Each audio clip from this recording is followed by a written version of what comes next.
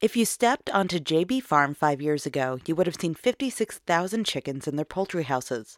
Farmers Paula and Dale Bowles raised chickens in Caldwell County, North Carolina, for one of the biggest poultry companies in the country. Paula says that raising poultry on that scale wore them down day after day. We would get up at 4 in the morning and go through the houses and check things, and then we would both be down there late at night. And we did that for 5 years until we were just both physically exhausted. They spent the rest of their day at their full-time jobs. Dale worked as a mechanical engineer and Paula as a sales coordinator for a furniture hauling company. They did everything they could to keep the chickens healthy and turn a profit, but they say producing poultry this way was just not working for them. Paula and Dale were contract poultry farmers, producing meat birds on a large scale for a national company.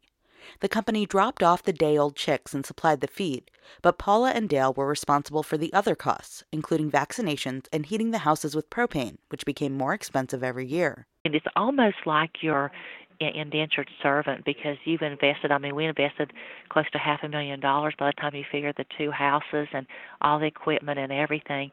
They struggled to turn a profit and wondered what they were doing wrong. The numbers just didn't add up, and they knew they had to make a change. We said our prayers and said, okay, we're going to cancel this contract. And there was a lot of things in the contract to prevent you from doing that, but we were just really lucky. So they researched crops that would give them more independence, greater financial return, and some relief from the time-consuming process of large-scale chicken production. They realized there might be new opportunities selling for local markets.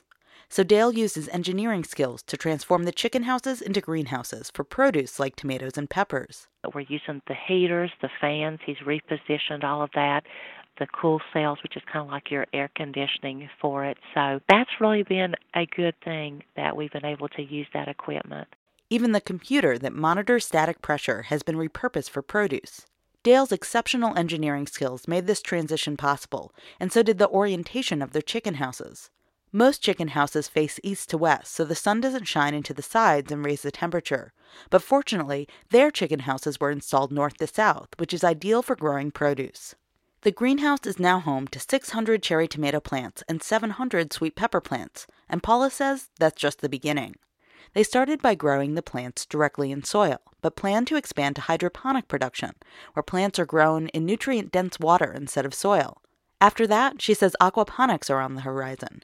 They plan to grow tilapia, a type of freshwater fish commonly found on restaurant menus, in a closed-loop system where the fish waste fertilizes the plants.